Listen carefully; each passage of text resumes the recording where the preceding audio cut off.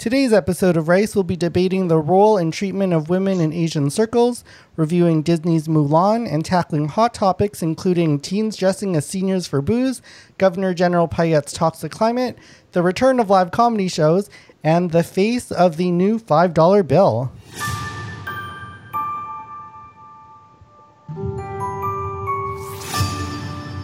What up, listeners, and welcome to the Rice Asian Comedy Podcast, where we share the Asian perspective on entertainment, culture, and trending topics. I'm your host, Vong Shou, official spokesperson for Gay Super Cute Asians. And on our panel today, we've got Jennifer Shung. Hello, hello. Leonard Chan. Hi. Sebastian D. Chow. Happy to be here. And our very special guest today, Anna Luo. Hello.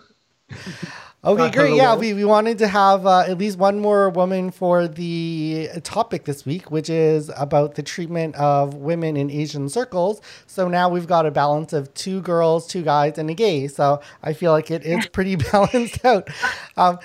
Now, before we jump into our main topic, and also our related movie, Mulan, of course, also deals with the treatment of women historically in Asia, we are going to do our hot topics. So our hot topics are sort of like a, we call it our dim sum section. It's just like a quick monologue from each of our comedians to just get something off of their chest.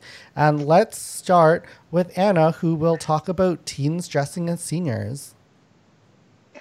So last week in the news, I saw that there was an 18-year-old who was out getting alcohol with a disguise. So she dressed up as a senior citizen with like the bandana, the hunched back, the cane. She did like the whole 9 yards. And guess what? She actually ended up getting alcohol. With the face coverings being mandatory in these public places, it's really hard to tell if you're actually selling alcohol to someone who's of age. Yeah. Good for her.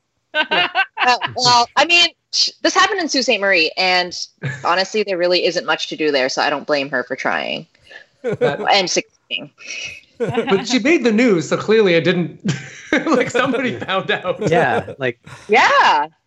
Well, I don't even really know. was an old lady, and they just like saw her leaving and was like, I don't think that was a really old lady. What do you think? They're like, dude, it's the Sioux. Just let him drink. Yeah. Okay, Yep. Thank you, Anna. We'll next go over to Jennifer Shung, who has a rant about Governor General Payette. Okay, so as you know, our Governor General, Julie Payette, is under fire right now.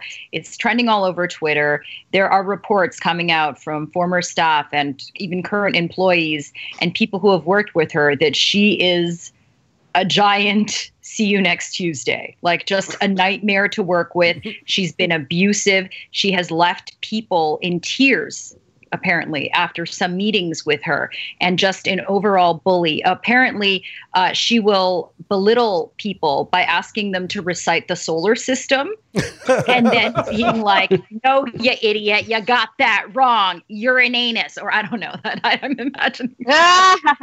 Like basically testing them on the distance between certain planets and the sun. Like, who does that? Do you think you're in like a kindergarten teacher? And I think this was Trudeau. Trudeau is under attack right now because he did appoint her in 2017, and he's being criticized of putting someone in this position that has all like the star charisma. I mean, this woman is smart, like whip smart. She is a former astronaut, engineer. She was the COO of like the science center in Montreal or something. And she's just like, she's an engineer and an astronaut, okay? She has been very introverted and guarded about her private life. Like probably the worst person you could have put in this public, figurehead position. Apparently, when that whole marijuana law was being passed, and they need like the Queen's representative at Rideau Hall to sign off on this law. And Trudeau was so anxious to get marijuana legalized. This was in June, late June, I think, when was marijuana legalized? A few years ago, 2017. Right? Yeah, 2017. And you know the date, don't you? She made a huge stink about it because it was interfering with her schedule. This was like her one main job that she has to do. And she was like, screw this. I don't want to sit at my castle, my 200-year-old mansion in Rideau Hall and sign some marijuana law. Like, I'm sorry. Like, this woman should have been called out a long time ago. There were articles citing her first year as being very tumultuous and that she was like just not a good fit for it. But if she doesn't get, like, I don't know, Canadian impeached or something, she will stay on until 2022 and even further if we don't vote to cancel her. But I don't know. I think we're talking about women today, and I think it is great that she is this smart woman. But I think when we look at positions of power and abuse, we still have to take into account that this is like a real problem. And I'm glad that people are speaking out about it. But why now? You know, because we're all bored and like, okay, let's go on a witch hunt, guys. Sure. This happened years ago. It should have been a clue when she, much like Trump not wanting to get his taxes revealed, she did not want the court documents revealed about her former divorce with her ex-husband because she had supposedly abused him. So that should have been kind of a signal. Anyways, Julie Payette, exciting times for you. This is like the best Canadian politics has to offer. Like, America's on fucking fire, and they're like, "Oh, our governor general's a cunt." That's the best. What's the third planet? What is it? Okay, thank you. Pluto's a fucking dwarf planet, you son of a bitch. Okay. Thank you, Jennifer. Next, we will head over to Leonard Chan, who will be talking about the return of live comedy shows. Yeah, I did my first live comedy show since the pandemic began. It was socially distanced. It was supposed to be at a beach, and I thought it was going to be a secluded private party. No, it was in the middle of Woodbine Beach. It was like, nobody was socially distanced. Nobody was wearing a mask. Like, the entire city was out. I'm like, I'm doing comedy in Jersey Shore. What the fuck is happening here? And I was just looking at this. Honestly, my entire set, I was just screaming at everybody else on the beach. I'm like, go home. What the fuck? Like, if this was China, there'd be tanks rolling down the street right now, and I would be so happy. The species is doomed. That's basically where I'm at. I was furious. I was so mad to see that. Wow. Yeah, that's it. I mean, I thought Canadians, we suck. Just humans suck no matter what country we're in. That's all I got. Just mad. Did you call anyone out? I yelled at everybody, but it was a big beach. I can't yell at everybody. I didn't have a microphone either, so I was just mostly... So you had some good attendance at your show. What's that? So you had some good attendance at your show then. Well, there was like, it was a private party. It was only for like the 10 people in that social bubble. Oh. And then people who randomly stopped because they were like, oh, somebody's talking and they seem funny. And then people literally were like stopping to sit and watch. Oh, he's so powerful. I yelled at everybody. I don't think that's a problem. I mean, it is a problem, but at least you're getting an audience. That's your takeaway? I'm trying to tell you the world is doomed. You're like, well, at least somebody was watching you do comedy. Like, I bet you killed. I bet you killed with your rant. I was fine. And if not with your rant, then you killed with the germs you spread by screaming so loud. But it was not my priority. Let's just say. That's validation, Leonard. That's great. Oh, yeah. That's great. Okay, thank you, Leonard. And now we go to our final hot topic of the day from Sebastian D. Chow, talking about the face of the new $5 bill. All right, so Canada's changing the $5 bill, and they want to leave it up to the public to choose who gets the nomination, but they still get the final pick. Now, here's some of the main candidates. There's Tommy Prince, an Indigenous war hero who was denied benefits after service and died in poverty. He'd be a great pick, but I'd be really very surprised if the Canadian government picked against their anti-Indigenous biases. Another option is Terry Fox, a one-legged cancer survivor who ran nearly 5,400 kilometers to raise money for cancer research. That's over 127 marathons, which is incredible because one marathon shouldn't even be done by someone with two legs. If I have to tape up my nipples and piss my shorts in public, it had better be for a good cause. Now, there's one more choice who's Tommy Douglas, the father of Canadian healthcare. As an American, fuck the $5 bill. Put him on the flag. Right in the middle of the leaf. if universal healthcare is a dream, I hope my doctor pulls the plug before I wake up because American hospital bills are serious. But he did support eugenics, though. I guess you should never meet your heroes or they'll try to sterilize you.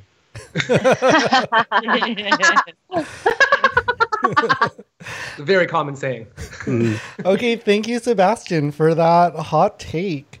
Now we are going to go on to our main topic of the week, which is the treatment and role of Asian women in Asian circles. And we will first go to Jennifer Shung because I need to apologize because I just realized while she was doing her rant that the live stream had her microphone on mute. So we are going to give her another chance. Does that mean it didn't even make the podcast? No. The podcast has recorded, but the live stream people have no idea what you said. So I will dub it. You're over. silencing women. Yeah, We are silencing women. Vong, that is so. Silence is violence, Vong. Silence is violence. Okay, so the first question I want to ask about this topic is, this goes to all the panelists, but we'll first go to Jennifer, which is, what are your views about Asian women and or the views that were expressed to you about Asian women from your parents and your family? And what is your perspective on that as an Asian woman? Okay. So, I grew up in immigrant family. My parents came here from Taiwan and China. And growing up, I would just see my grandmother doing most of the cooking at home and my mother obviously doing a lot of the childcare and sous chef of my grandmother. That's exactly what she called herself. And she would be supporting my father in his clothing business endeavor. So from a young age, I do see the woman in my family doing most of the grunt work. It was just kind of the structure of my family. I didn't think anything of it like, this is what I want to do, but I was definitely more of a girly girl, as you would call it. I was into makeup, Barbie dolls. I believe I wore like my mom's high heels when I was 3. And I also did like Michael Jackson dance moves with like her silver glove. Like I was very eccentric. So, oh yeah, high heels. Like I love moonwalking in high heels. Yes. Damn. How effectively? Not very, but I practiced and now I'm pretty good. So I'll show you guys one day during our little rendezvous patio picnic celebration. But then, growing up, like my parents, obviously, you guys have heard this before, they had a nasty divorce and my father would kind of blame my mom and be like, this is what happens, Jennifer, when you rely on a man and, you're a weak little shit and you don't get your finances straight. Like you'll marry a molester. No. But he was just so like, you have to do better than your mom. You have to be financially independent. And he drilled this message into me so much that I studied my ass off in school. Like, I made it my goal to be like the number one academically because somehow that would, guarantee me a successful career in comedy and not marry a white guy that makes more money than me. Good advice, Dad. That's what happened. And, I say in my comedy that my father was like, he's hypocritical in that he was very, you be independent. But then when I married my husband, he was just like, okay, don't fuck this up. Like he's a catch. Like it's almost like we're talking about Mulan later, like the parents being so relieved and so like happy that their daughter is married off to a different family as if she's no longer our concern. She's okay. We don't have to worry about this one. Whereas like with my lesbian sister and like my young brother, it's like, okay, they're okay because they're both boys.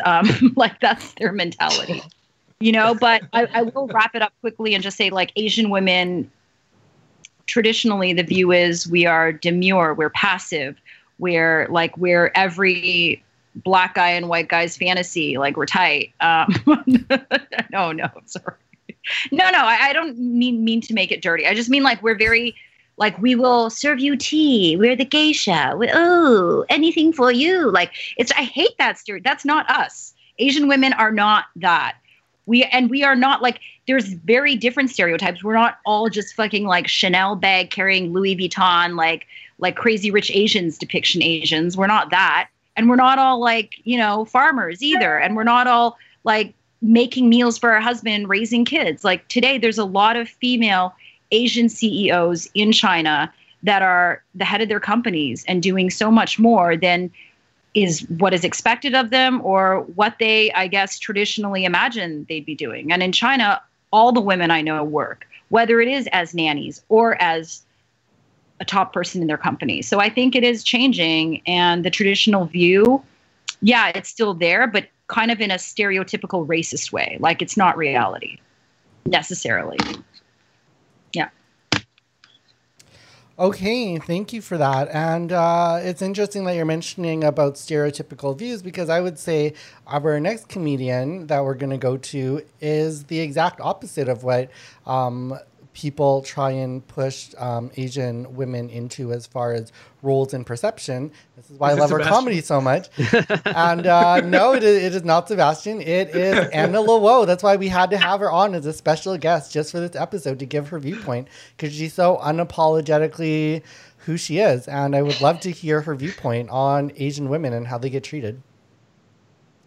Yeah, well, I think the most important thing as an Asian woman is to be fuckable, because that way you will find someone who will love you and take care of you. All joking aside. Jennifer's fuckable. Like growing up, I just remember like watching the Asian beauty pageants like every year with my family, and then they'd be like pointing to the TV like, Anna, that's going to be you someday. Like, that's what you should be. I'm like, oh, okay. So I need to just be pretty. That's all I need to focus on. Like, because, you know, in China, if you're like 27 and you're still single, like your parents will put out flyers on the street down like every telephone wire or every like telephone pole. They'll be like advertising you off. Be like, marry my daughter. She's talented, she can cook, stuff like that. Anyways, like what Jennifer said, like being an Asian woman, as long as you get married off to another family, then your parents will be like, oh, thank God, like a sigh of relief, like I don't have to take care of her anymore. And you know what, growing up, after discovering like, oh, I'm actually kind of a tomboy, like I don't really want to be a housewife when I grow up. I love that I'm in North America where it's normal for women to want a career. And you know what? Maybe there's a chance that I could bring home the bacon and then my man can be a stay-at-home dad. But yeah, I don't know. It's cool. Like gender roles are so passe. Like nowadays you can't really put like gender roles down for anyone, right? But yeah. It doesn't stop people from trying. Yeah, that's true. Yeah, I'll sort of jump in with my views. So obviously I am not a woman, but I grew up with 3 sisters and 3 cousins who were all women. And it's kind of interesting because there still are a lot of very traditional roles as far as how men are treated versus women. Like definitely all my sisters were taught cooking and cleaning. My brother was taught to take out the garbage. And, you know, there's certain traditional things like, you know, the father always gets the first bite of any meal. So we are kind of very backwards that way. I will say too that there are expectations to put upon the different genders. Like with men, you know, it's always like the oldest son that has to take care of the parents, and then it sort of goes down from there hierarchically. And I don't think a lot of those things have really gone away.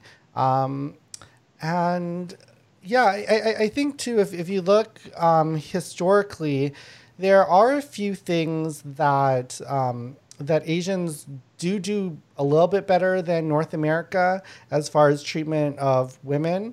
One thing is that when people get married, they don't necessarily take the man's name. Like it's not a given. You take the name of the more prestigious family because we're, you know, as sexist as Asians are, we're just more practical about money. And if you have a poor person's name, that trumps our, you know, sexism. So, you know, classism is stronger than sexism. It is. It's definitely true. Where I feel like in North America, I think that's like still an odd thing to take the woman's name, but it totally makes sense. If somebody has a better name, it's what's better for the kids. My last point too is as well, like if you look throughout history, like a lot of people talk about Confucianism and like Confucius say those memes, and actually if you take a look at a lot of Confucius's thoughts, he's the one who brought in a lot of the sexism, because before Confucianism, women were kind of viewed as more equal. So it's sort of sad that Confucianism is so tied in with Eastern philosophy, because there's a lot of sexism baked into that. So just some food for thought. And we will next go to Sebastian. What are your thoughts on women? So until college, nearly 100% of the Asian women I met were my aunts or grandmas. So like my parents never gave me like a race talk. It was kind of understood, given that I'm an interracial child. Like it would be weird to just be racist out of nowhere. It's like my mom's trying to be like to take me against racism against my dad's race, and my dad's trying, it's like, you never trust white women, including your mother. No. It's it's there was never like a real racism in my business. Though most of the Asian women I've interacted with were born and raised in North America. So the racial difference isn't much more than skin deep, really. It's a cultural thing, right? And they're Western. Although there is a higher incidence of immigrant pressure from parents, like you've got to become a doctor or a lawyer or else. But that's not exclusively an Asian thing. Like I've seen that with Nigerians or just any second generation who comes over. And there's a lot of pressure from the parents to be successful, because like I guess they had like a step down. Good, like I don't know, you become like a doctor in the old country, and then you come over, and now you gotta have like a dry cleaner, for instance. Though the stereotype is that the white man goes after the Asian women, right? But my own father is Asian with a white wife, and so is Leonard. Sebastian is my child. Yes, this is we're revealing it now. Leonard's my dad. So I wonder how time we let everybody know. Yeah. Like in popular media, like it's discussed like though the white men want the Asian women, and I do believe that's true. But but anecdotally, I've seen that it's not so cut and dried. On my mother's side, my mother's white. Like my whole mother's side is white, and all the siblings of my mother, they all married Asians. Oh. They were in the Hamilton. So yeah. Wow. It was weird. Like just a bunch of white siblings got together and said, "Hey, let's all find us some Chinese people, okay?" Break. Yeah. They see which way the wind is blowing. They're like, you know what, China's going to take over. Let's get on the winning team before. Yeah. Yeah, they caught that yellow fever for sure. Okay, great. Let's now go on to our final panelist, Leonard Chan. What are your thoughts on Asian women? I like them. There's two of them here. I like them both. My mom is Asian. I like my mom. So I like Asian women. My grandmother was a little weird, but like I don't even beat her at mahjong unless she got really mad at me. But no, man, this is an interesting thing, right? Like. We can just kind of look like generationally, like 2 generations back, my grandma on my mom's side, she there's that stereotype that you don't want daughters and they throw them in the river, right? She was one of them. Oh. Except they put her in a basket first because they were not monsters. And then they sent her down a river. And then she got found by some nice couple. They raised her. And then she ended up marrying my grandfather. And she was second wife. Okay. And then they had a lot of daughters and sons and stuff like that. And again, that next generation, true to form. Like, so my grandfather, super wealthy. Like, he built up this huge business. Also clothing, by the way, Jennifer. So we should talk. Maybe we're related somehow. Anyways, so then, like, there were a lot of daughters and one son. And the son inherited most of everything. And so then, I mean, that's just how it goes, right? Like, even though he did the least, and then he inherited the most, and it's normal because, again, the sons are favored over the daughters. And then my mom left she came to Canada and she followed my dad to Canada, who was poor, and then she gave up all that money. So then she was poor, and then they built up over here. Totally regretted it. Should not have given up that money. That was really stupid. But so they both had to work. So this is like, right. So it wasn't any, like, they had to both work. So when I grew up, I was just watching two working parents. They both had jobs. They both took care of the house the same amount. They're both taking care of me the same amount. Like there was total gender equality within my household from everything that I could see. So I never looked at men and women as different. I never looked at Asian men and Asian women as being different, really, until I was told all this history. And then I heard all these jokes about, Asian women being drowned in rivers. And I was like, what? Yeah. Is that my mama? It's sort of jumping into that a little bit. I think we all know, the China one child policy sort of had quite a bit to do with that. So I'll open it to the floor if anybody wants to talk about the one child policy and how that affected, probably a generation of women being killed off before they even had a chance to live. Yeah, and I'll talk about that because I saw when I was in China, look, I'm not trying to defend my actions of having like Chinese nannies in China. If you're a foreigner and you go to China, you don't have your immediate family. Every foreign family hires an ayi, which is like a domestic helper, a nanny. And I just saw how hard these nannies that I hired work to support their families, to send money back home. And one of my first nannies that took care of my first son, she was a smart woman, Liu Ayi, and she had a son who was 20 years old. He worked for Alibaba, like Jack Ma's company, like very uncommon for a family that's from like a village in what province was it? But anyways, it was a province that was like Henan province to even get into university, just because in China there's something called the Gaokao, which is like the university, like the SATs, and it's every year. And like, honestly, students kill themselves if they don't get a good score and get accepted to a university, and the competition is fierce. So her son got into university, in a Beijing university, which is like cream of the crop.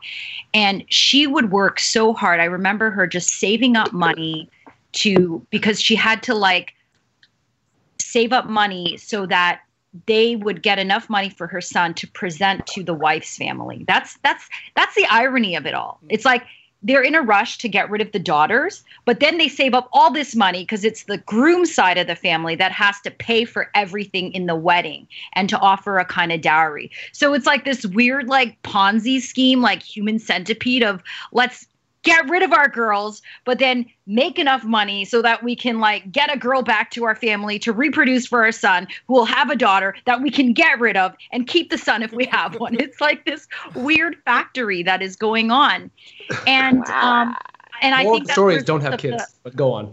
Yeah. I think that's like a result of the one child policy, is that for the longest time there was this imbalanced ratio of more dudes, more sausages than females. And now everyone's scrambling to find a good wife. Like it really is a problem. Although I think we talked about it during our last episode that they were changing that so that if there's two kids, each from a family where they're the only child, they can hook up and have two kids. So that's the new rule now. But if you're a villager outside of wherever and you don't have money to pay for a second child, this was before, like they would make women who are 7 months pregnant get an abortion if you didn't have the money to pay for that child. That was before, yeah. So, yeah, I'll kind of open it up to the floor if there's any other views. If anybody thinks, Asian views on women have evolved over time, or are people just still too tied to our past traditions? I feel like ending it on late-term abortion is probably... That's a closer, man. That is a closer. Can't go on any further than that. Okay, thanks. That was another very heated topic, and I congratulate our two straight men for not getting canceled on that topic. It involved a lot of shutting up. I mean, that's what most straight men you can should learn just from shut Sebastian. Okay, so now let's jump into our weekly movie review, and we always like to tie the movie to the topic. So this week's movie is Mulan, which of course showed an example of a woman being empowered, and who knows how historically accurate it is. I was gonna look it up and then I ran out of time, but whatever. It's a cartoon. It's got some themes. Let's dive into it. Let's start first with Anna Luo. What did you think of Mulan, and what resonated the most for you? Everything about this movie makes me so happy. Like, not gonna lie, I watch this movie like once or twice a year.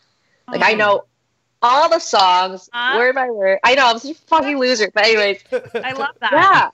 Yeah, it's cool. It just like, I feel really proud every time I like watch this movie. The story's amazing. You have this like heroine who literally risks her life to protect her family, and ends up like saving China. Although I'm not sure if the story is like accurate, because it is a Disney retell of the story, but it is a folklore that's been around since 600 AD. Yeah. But yeah, I just love how the gender roles are like not, they're kind of being squashed, because you see a woman who like disguises as a man, goes off to war, and then they find out she's a woman, but the guy spares her life because she ends up saving his life. And it's kind of cool. Like, they could have just, killed her right there and then. But I think actually Leonard's going to talk about how in one of the versions of that story, she does die. But yeah, this movie's great. Like, at the beginning of the movie, you see her go to a matchmaker, which is like a really big deal, because this is her chance to like find someone to marry. And it's funny because my aunt was a matchmaker in China, like to this day. Yeah, like, so she's. I remember when she came to Canada, she was asking, "Hey, do you know any lonely old rich white dudes who want a Chinese wife?" And I love that they had to be white. He was like, no, they're for me. They're not for you. They're for me. I don't care how rich they are. They got to be white. So she probably has a whole binder full of like lonely women or guys or whatever, and maybe she wanted to send them to Canada. Like, people pay a lot for that. Oh, this is like some 90-day fiance shit. Well, that is only the second mention of binders full of women that I've ever heard. So that's thank you for bringing that back in an election year. So let's head over to Leonard to talk about his tragic version of Mulan where she dies. What is going on? Yeah, so there's many versions of Mulan, right? So it started as a poem, it was a ballad of Hua Mulan. And that was much nicer, more like the Disney version. She was actually like much more heroic, actually. But then there was like I think it was like Sang Tui or something like that. It was like another story, and then anyways, like, it doesn't go well. Like, the emperor dies and the Khan takes over, and then she goes back to her place, and then her dad is just dead, and her mother's remarried, and then she's summoned back to be a concubine, and she's like, well, fuck this, and she kills herself. So that is the alternate version. Why would you tell that story? Oh no! Disney did not. Disney did not want to put that one up, because then it'll be very difficult to have a sequel, which they did have. What's the arc of that story? Oh, somebody tried to do something and they failed, and then they lost everything and killed themselves. That's reality. Yeah, it's the. What's the arc? The non-Disney version. Get Dan Harmon on this thing. We need a better story circle. Like, her father's conscripted, and then she decides to dress as a man and go, and just nothing really works out. I will say that Asian cinema in general is not as huge on the happy endings. Like, there's times where a movie totally wraps up, and when it hasn't ended, you're like, why hasn't it ended? And you're like, oh, they're going to do some crazy, horrible death twist instead of giving us a happy ending. I mean, to be fair, like, most of the fairy tales that most of the Disney movies, if you go back to the original fairy tales, they all don't end well. All right. I think it's funny that Vong was saying Asian stories don't have happy endings when massage parlors. I just want to point the irony out, okay? Well, you know what? I look forward to see the new Disney movie Rub and Tug. It's like the new Timon and Pumbaa. It's rub and tug. Wasn't that the name of that movie that Scarlett Johansson was going to play a trans woman or trans man? So she's just everywhere with her. Anyway, let's not get into Scarlett Johansson right now. Speaking of Asian women. Yeah, when can we get into Scarlett Johansson? I've been waiting in line for so long. I mean, you got to ask Scarlett Johansson. Consent is very important. Okay, let's move on to Jennifer Shung. What are your thoughts on Mulan? And did you actually watch the movie of the week this week? I did. No. Oh my God. Oh. This is what you get for being late. About Ginobili. Ginobili? Just that. Studio Manu Ginobili. Wait, did you say Studio Chernobyl? I know the deer was weird. Freudian slip, okay? Because like nuclear, Kawasaki, Chernobyl, Ginobili. Okay. You know what? Like when you do a Freudian slip having to do with Japan, maybe don't go nuclear on it, huh? I'm sorry. Okay, look, I didn't finish the Ghibli movie, but Mulan, I did watch, like Anna, I watched Mulan when it came out. I was a huge Disney fan. Okay, but I was like so hooked on The Little Mermaid, and you know how hot Ariel is. So when I saw Mulan, I'm like, who's this? Like, I'm sorry. It's like they purposely drew all the Asians not that hot. Okay. That's your takeaway. Even the characters from The Lion King looked hotter than everyone from. Okay. There's some real reference. Grown-up Nala, straight up. Super. Oh God, she is the puss. Like seriously. So maybe because I'm so vain, I admit that. It wasn't my favorite Disney movie because as a little girl, I was just like, she's not as pretty. Where are her eyelashes? And even the matchmaking scene, like they made the matchmaker resemble Ursula. Okay. Queen.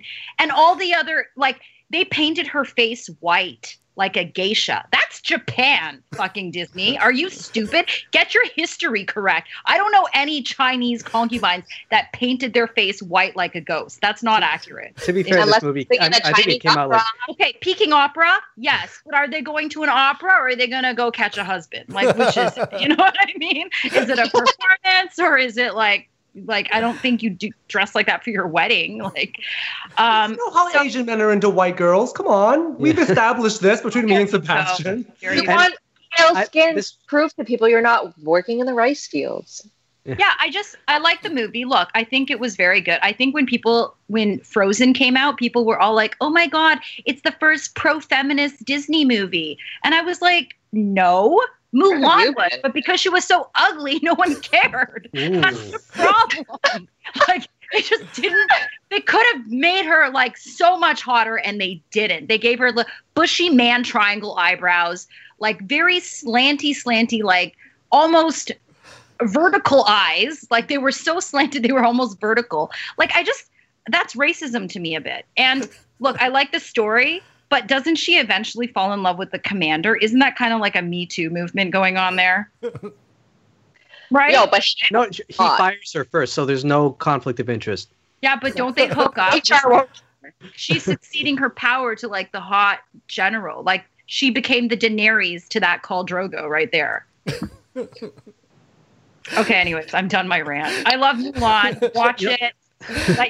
Watch it. I can forgive like the slight racist depictions of it because like Disney is known for like I don't know like the Dumbo crows and Walt Disney's rampant anti-Semitism. I think this turned out pretty well considering. Yeah. I'll chalk this one up in the win category. And when Donald Duck said the N-word, that was brutal. Oh yeah. Well, let's not forget that ever. Did he? I like the fact that you had to think about it. You're like, oh shoot, that's what I should have done for my hot topic this week. Because I didn't do a hot topic. Is all of these random anti-Semitic attacks from celebrities Like football players tweeting out Hitler quotes that ended up not being Hitler quotes, and then Nick Cannon talking about shit. So anyway, sorry, Jewish people. I don't know what is going on in the middle of all this madness that they're like, yeah, let's bring up Hitler quotes because we don't have enough drama in our lives. But okay, anyway, going back to another massacre, let's go back to the Mulan War and talk to Sebastian. I imagine people died. Smooth. Oh yeah, like the avalanche. Like Mulan killed a ton of. I'm sure a bunch of spines broke in the avalanche when she caused that with the firework gun. Oh, poor Mongolians. So cruel. Yeah, no. My favorite part of the movie is the pole climbing, because the commander's just like, you better climb that pole or get the fuck out, and then she climbs that goddamn pole with the weird like giant coins and I've been in some CrossFit gyms. They always have like a salmon ladder or like weird shit like that. I always wanted them to have the Mulan pole and the two like little wristbands with the big coin on it, and you wrap them around. I know it would be so hard, but just to like be able to attempt it. Be like, wow, Mulan, you were really strong, and they just slide to the ground like that shit talking guy with the flat like squat face. See, but this movie, it's a huge cultural impact for my generation. I mean, if you say like, let's get down to business, people will start singing. That's how it is. Literally, this was the first time I've ever watched the movie. Oh, for this podcast. That is amazing. Yeah, I'm so happy for you. How did you even achieve that? What's that? How did you achieve that? I don't know. You had to keep that. I really like Lion King was like, honestly, like I really love the Lion King, and I never watched Mulan, and then like to the point I love the Lion King so much to the point where I learned a bit of Swahili, and then I never taught myself Mandarin. So like I'm so fucked. Like when China takes over, I'm gonna be like face down on the ground with a Chinese soldier with this boot on my neck, and I'm just like Hakuna Matata. Oh, I'm totally teaching myself Mandarin. I failed 5 times in my life because my mom's actually from mainland China, so I just keep attempting and failing. But one of these days it is gonna stick because China is taking over. Yeah, but we're all fucked when that happens. Yeah, they're gonna watch this podcast and kill us. Yeah, we're gonna be forced to learn Mandarin, I think. Well, yeah. They'll send us to like concentration camps, re-education camps. yeah. Sorry. Well, they're vocational camps. They're learning. They're concentrating on becoming hairdressers, Anna. So, it was nice to watch this movie again. I don't watch it quite as often as Anna does, but I do watch it every year or 2 years. Like, what? Why are we treating it like Chinese New Year? What's going on? Okay. You know what? It made a huge impact on me when I was young. I know all the songs. There's the part, I don't know why, it always makes me cry.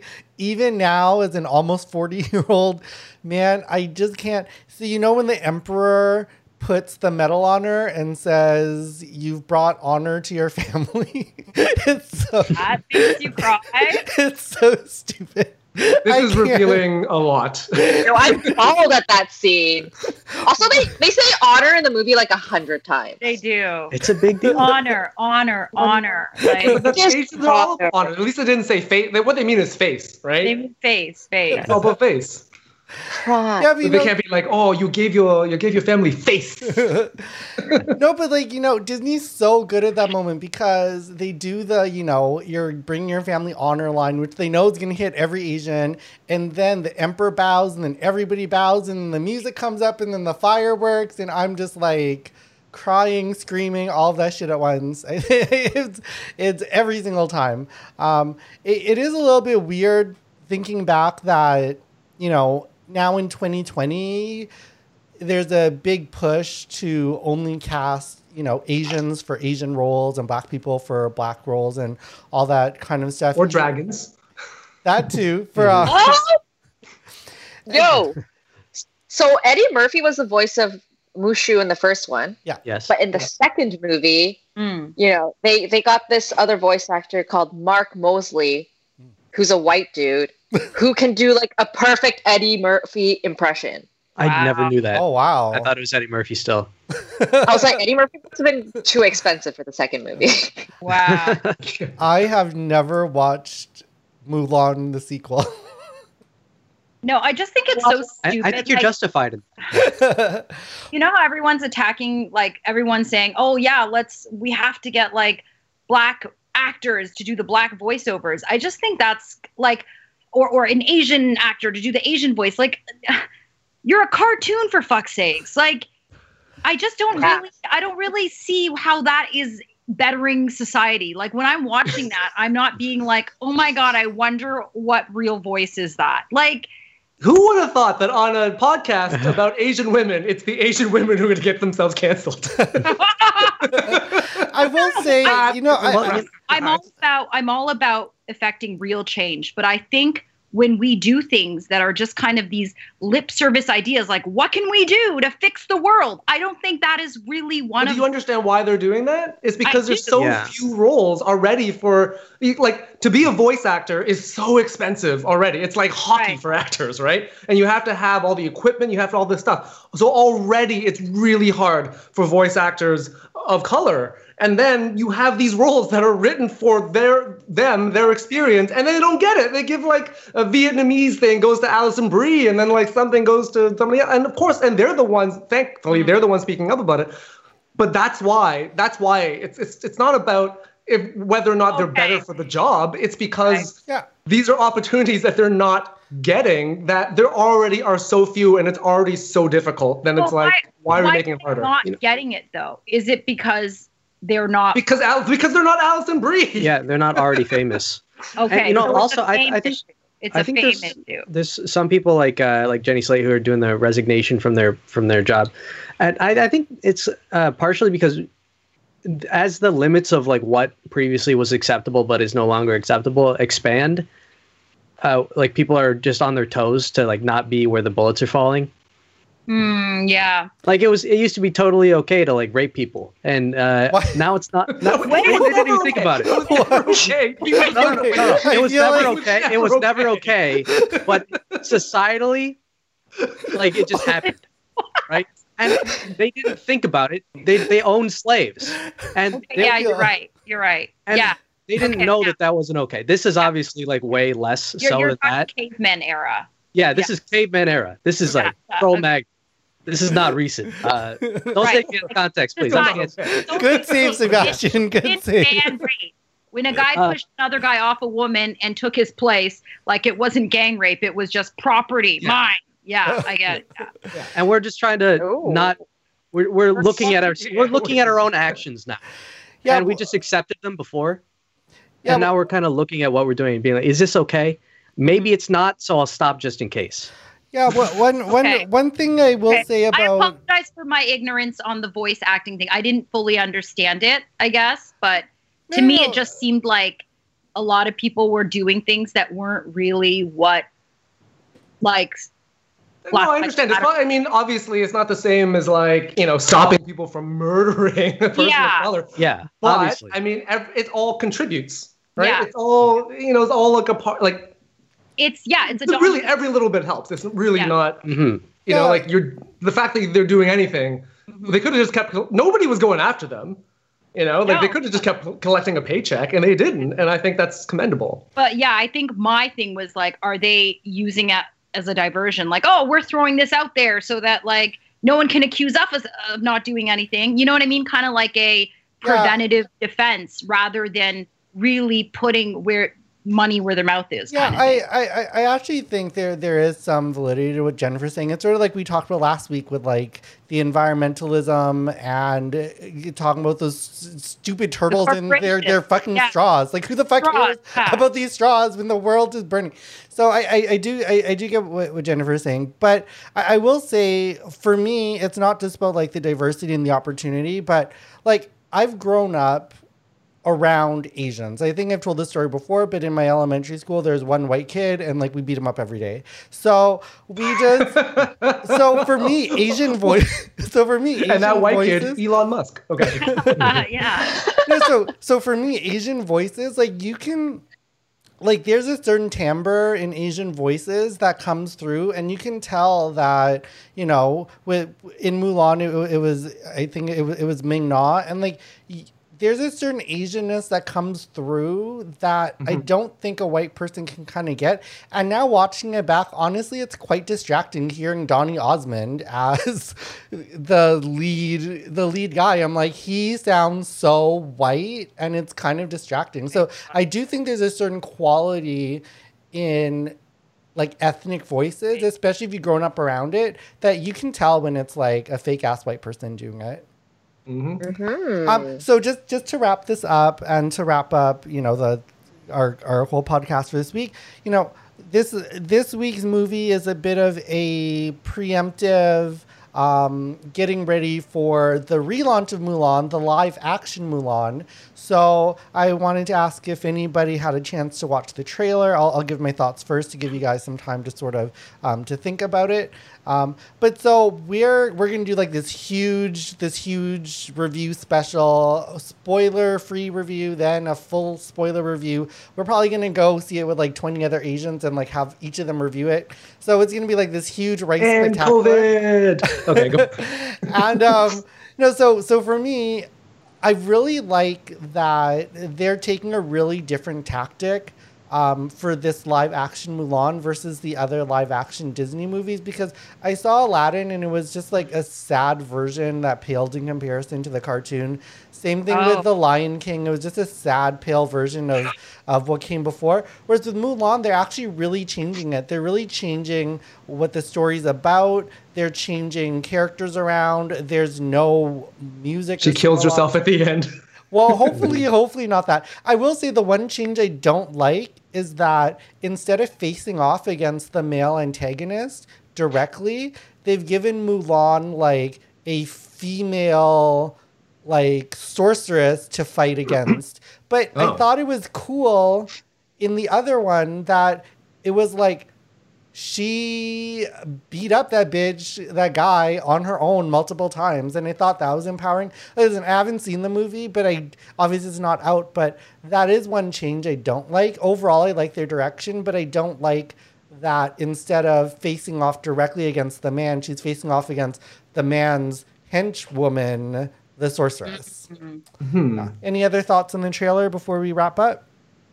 Well, I think that your observation about her facing off with another woman is probably because maybe Disney was sensitive to a real life version of a man inflicting violence on a woman.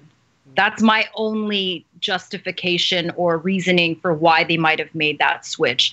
And they didn't want young boys, you know, watching it, or young girls watching it thinking, yeah, I can, you know, fight off or a guy attacking me, even though they should, but maybe they didn't want to further kind of embellish or promote that notion of male violence against women. That's my only take. You know what I mean? But yeah, I get it. It's almost like you're dumbing it down so that she can only handle a woman. Yeah. But I think in cartoons, it's more passable as like, you know, hey, we're animated. This doesn't really hurt. Like, yeah. Are there maybe any it should other? Be fine if she kills him afterwards, like immediately after. Yeah. Are there any thoughts maybe from Anna, because you love the cartoon so much? Are you sad there's no Mushu? There's no. I will say too. One thing they did change is they did get rid of the love story with her and the commander. So that might be more empowering. I kind of wanted a little kissy, sexy. Okay, no. Well, they wanted to have her motivation not based on like a love fairy tale thing. Yeah. Yeah. So you know, give and take. They're kind of rebalancing it a little bit. Who knows where it's going to come out? But yeah, let's go to Anna on her thoughts of all these changes. No more Mushu. No more music. What's going on? Yeah, I think it'll be a very interesting film. I would definitely watch it. It looks more like an action drama kind of movie. But, you know, after the trailer was released, I was reading an article about how the lead actress in the movie, Liu Yifei, is a huge supporter of the Chinese government, like, taking over Hong Kong and everything. So after learning that, I was kind of like, do I want to support her by watching this movie when I know, like, she's not for Hong Kong being independent? But Anna, she has to be. She wants a career, man. If she doesn't say that, she will get canceled immediately. I mean, gone missing. That's true. Almost that kind of situation. If she was in Hong Kong or if she was living in America, then if she had still said that, I would get it. But the fact that she is a mainland Chinese actress, she doesn't have a choice. You just have to imagine the little laser dot on her forehead when she says it. Shit, eh? Okay. Yeah. I mean, I'm definitely still going to watch it, like, for sure. I don't know. We'll see. If there's no songs or Mushu, it's hard to the music makes the movie, right? Yeah. Isn't Mushu like Mushu pork, like a dumpling that you eat? I thought so. Yeah. Yeah, there is a dish called Mushu pork. I don't like that dish at all, but it is a popular dish. Dry. It's like really dry, isn't and you like scoop it into like a lettuce cup, isn't it? Like Mushu? Isn't that? No, that's Peking duck, isn't it? Yeah, we should do an episode on food, eh, Pong? We should do an episode on We clearly don't know our culture. Oh, yeah. I think Mushu pork is similar to Peking duck, but instead of lettuce, it's like this rice papery dumpling. thing. Isn't it? It's a what? dumpling. Is it? Okay, you know what? Okay, you know what? We'll do Isn't it like that red time. thing you see hanging in the Chinese food shop window? Oh, that's sweet and sour pork. That's char siu? Char siu. Okay, this is going off the rails a little bit, so I'm going to wrap it up, and we're actually going to be under an hour for the first time ever, which is our goal. Thank you so much for tuning in. Next week's movie and topic is, so our movie next week, if you want to watch it in time so you can know what the hell we're talking about during the live stream, is going to be Joy Luck Club, and the topic is going to be... Yeah, and the topic is going to be the friction between generations, between the younger first generation to the mainland Asian generation. You know what I'm talking about. I will figure out how to put it in words before next week. But it's like, do we all hate our parents is basically the name of the topic. And Thank you once again, Anna, for coming in as our special guest, and thank you to our regular panelists, and thank you to our listeners. See you next week.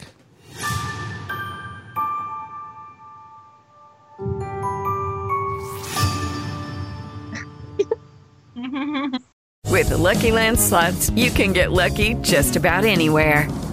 This is your captain speaking. We've got clear runway and the weather's fine, but we're just going to circle up here a while and get lucky. No, nothing like that. It's just these cash prizes add up quick. So I suggest you sit back, keep your tray table upright, and start getting lucky. Play for free at LuckyLandSlots.com. Are you feeling lucky? No purchase necessary. Void where prohibited by law. 18+ terms and conditions apply. See website for details.